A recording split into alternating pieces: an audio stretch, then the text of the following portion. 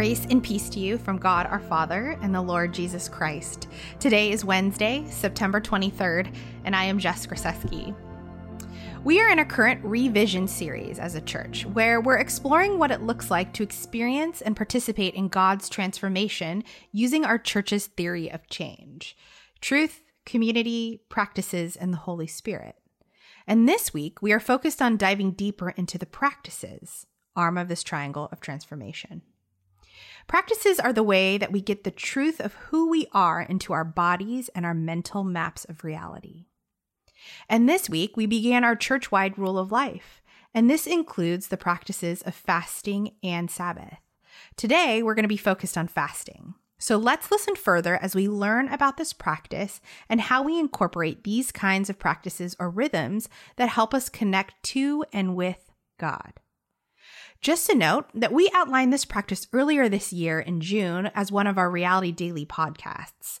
And this one was focused specifically on how to build racial stamina. We believe that fasting and the foundation that we viewed in this podcast can be applicable to all areas of life.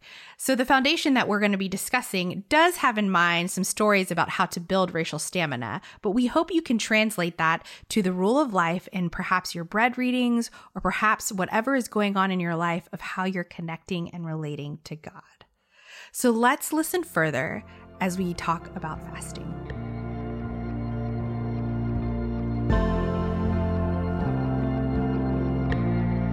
What is fasting? Fasting involves abstaining from food for a set period of time in order to pursue intimacy with God and get our spirituality into our bodies. We advise a 24-hour fast. Like today, we would have ate dinner yesterday, Tuesday evening, and we will break our fast this evening at dinner. In the Sermon on the Mount, Jesus assumes his followers will fast. In Matthew 6:16 through 18 says, "When you fast, do not look somber as the hypocrites do, for they disfigure their faces to show others they are fasting. Truly, I tell you, they have received their reward in full.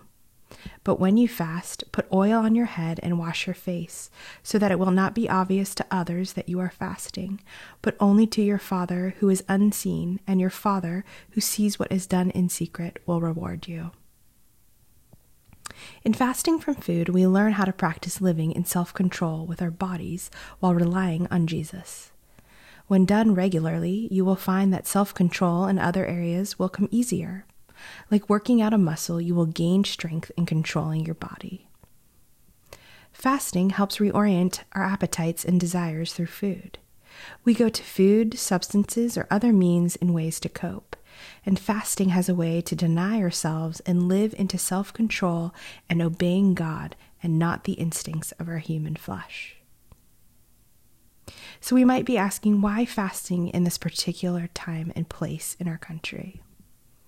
It's through fasting and spiritual practices we are also building our racial stamina, which means our ability to sustainably continue to have these conversations for long periods of time and perhaps the rest of our lives. We need the endurance and sustaining Holy Spirit's power, not our human power, to continue to faithfully engage for the long game. I can guarantee that racism, injustices, oppression, and marginalized communities and stories will continue to be highlighted, and we must prepare ourselves with endurance to continue to actively engage faithfully.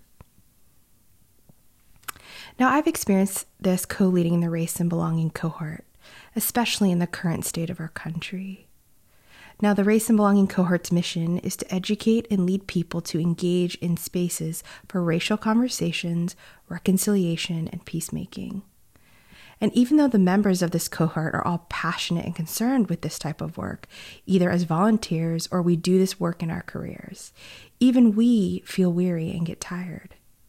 And sometimes it's really easy for me to get overwhelmingly paralyzed by all the emotions we experience, because I'm trying to sustain these conversations and topics and calls to action and steps, and the list goes on in the ways to engage with my own human mind and strength. So in this, it's really easy for me to be reactionary and speak quickly in either defense or want to debate, whether it's in person, and even more so when it's online. Now, speaking up and using our voice is needed, and there's a time and a place for that. But we also need to rely heavily on God's promptings with wisdom, discernment, and swift action in how and when to respond. And more importantly, when He prompts it. And through fasting, I'm learning how to practice Holy Spirit-empowered self-control. Now, sometimes my lack of self-control has led to more destruction and chaos than my original desire to bring hope and renewal. And with fasting, I can build endurance to engage gently and swiftly, and I'm continually learning new ways to empower others to engage with our community, our city, and beyond. Fasting lets me get out of the way of God. Fasting also allows God to come and form our desires, emotions, and all the feels around the race and belonging conversations that we get to channel to Him. I can't escape and cope with food or any other kind of substance or thing that gets in the way. So fasting actually gets to the root of our motivations or behavior or actions that perhaps I have not yet processed. And fasting lets me bring my current thoughts and fears, etc., to the only true Savior, that's God, and not me. Fasting helps bring about a deep awareness of our human flesh reactions and reveals where we can be open to the promptings of God. It helps us to distinguish between them and practice self-control, and in turn, we wait and hear and are activated by God instead of our human flesh. I mean, don't get me wrong, it would be nice to make everyone be anti-racist immediately. But through fasting, it reveals that we are merely human, and that plight can go on. And often we've come to the end of our rope and we realize we have to and must trust God, and we rely on the Holy Spirit and not our own human efforts. Now, as you fast, let's spend the day being creative with the ways you connect with God throughout the day. Sometimes I have journaled during when I would sit down to meal times, or sometimes I would just sit in prayer. Or maybe I'd go about my day as usual, intentionally fasting. You get to be creative during this time. So before we move on, I'd like you to pause, breathe, and continue in today's practice with me. Before we move on, a few tips before we can share some things that we can pray for. The first is to regularly drink water throughout the day. If you're pregnant or nursing an infant, you're diabetic, or have any other health issues, consult your doctor before fasting. Also, if you've struggled with an eating disorder, you may find this triggering. Please use discernment and make healthy choices. So as you fast today, let's spend some time praying over the hope for renewal and justice. Here are some specific prompts, but you can feel free to pray with whatever comes up in your mind in your time with God. Lord, as your church, we are called to be a light to the world, to be a witness of reconciliation, both racial and other forms, and to demonstrate in word and in deed what a community of people looks like with Christ at the center. As Jesus followers, we desire to be transformed by the Holy Spirit and to care about what you care about. Jesus, you give your people a heavenly vision for renewal, to bring heaven here on earth.